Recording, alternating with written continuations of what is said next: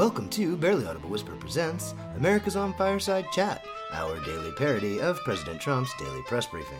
As always, our Trump impersonator is a woman, because we hear he hates that. Oh, you want me to go first? President Trump is making me say that. But we'll get back to that later, because President Trump opened today's briefing by shoving the CDC director under the bus. I mean, what I,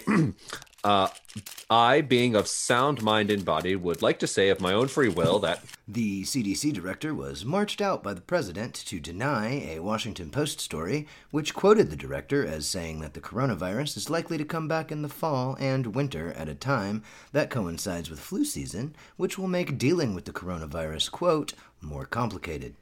Unfortunately for the president, the CDC director confirmed the accuracy of the quote and attempted instead to split hairs over the definition of the word complicated. I said complicated, which doesn't necessarily mean bad or difficult. It's like when you're kind of dating someone, but you don't totally want to commit. So you say, it's complicated. President Trump, unable to control his dissatisfaction with the CDC director's honesty, then foiled his own plan to make the denial seem more credible by letting the CDC director speak for himself by interrupting with a bunch of bullshit. The story is fake news, and the confirmation of the story is a fake confirmation of fake news, because the virus can't come back in the fall, because this can never happen again. And it never should have been allowed to happen, but China made it happen. Actually, Mr. President, the virus could actually... Go sit in the corner and face the wall, and don't come back until I tell you. I used to be a respected scientist. President Trump then dragged Dr. Birx to the podium to spin the CDC director's not good enough spin. Say that the virus won't come back again. We don't actually know that it won't. I know it won't. We have no way of knowing. I will drag you by your tacky scarf into the punishment corner. The best I can say is that potentially it might not come back. You heard her. It won't come back. How do you know it won't come back? I never said it won't come back. It could come back, but it won't, because I said it won't. But I never said it won't, so it might, but it won't. Later on, Dr. Fauci would set the record straight. It will almost certainly come back. The rest of the press conference was defined by even more than the usual amount of rambling incoherence.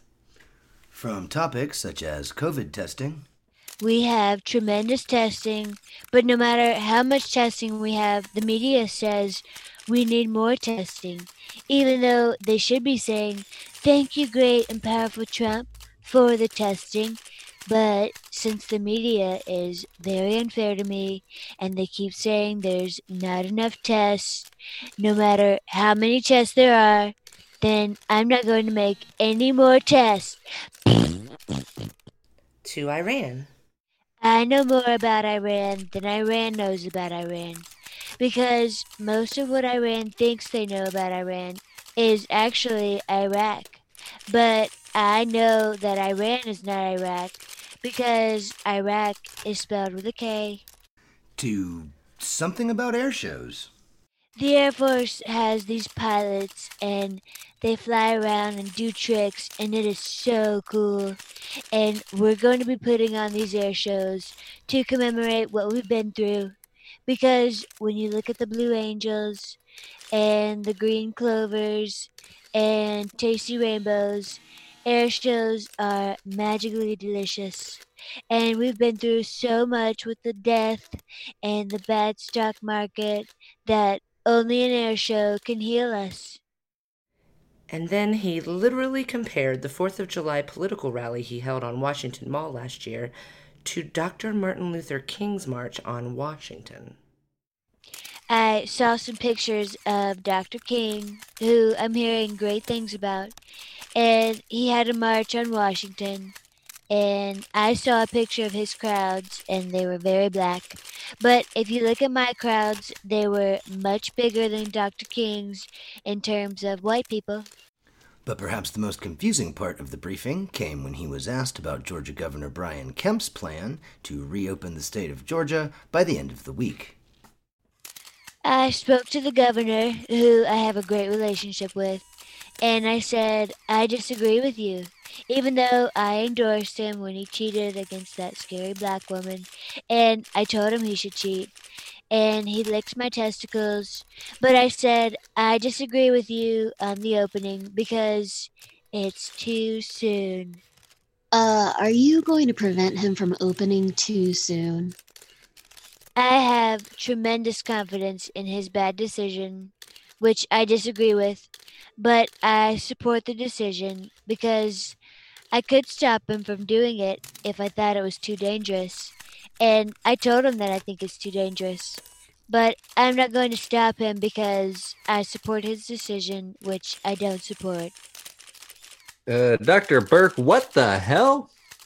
So if you look at the data, this is almost certainly going to be a catastrophic failure that needlessly kills thousands of people. But potentially it might not. It definitely will be. Dr. Fauci, would you advise the governor not to open so soon? Yes, I absolutely would.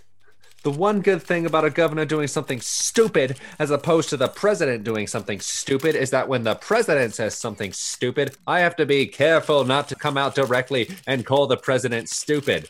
So it's actually very liberating to simply be able to say, Brian Kemp is fucking stupid. Brian Kemp is stupid, but we have a great relationship because he's opening too early, just like I urged all of the governors to do. But now I can say he shouldn't open so early, so I get all the credit and none of the blame. So really, I don't care what happens. May God continue to be me, and may I continue to bless the United States of America. Thank you for listening to Barely Audible Whisper Presents America's On Fireside Chat, made possible by the following people: writer, co-host, and producer Dave Baldwin, co-host Molly Brown, and actors Corey Burns, Ellie Glonick, and Michael Morgan. Please subscribe to our podcast. Wherever you subscribe to our podcast, check out our website, barelyaudiblewhisper.com. You can subscribe to us there, and follow us on social media. Tell all your friends that you think we're hilarious. We appreciate your support.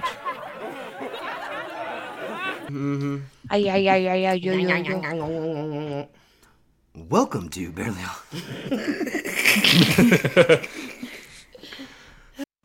Hubris!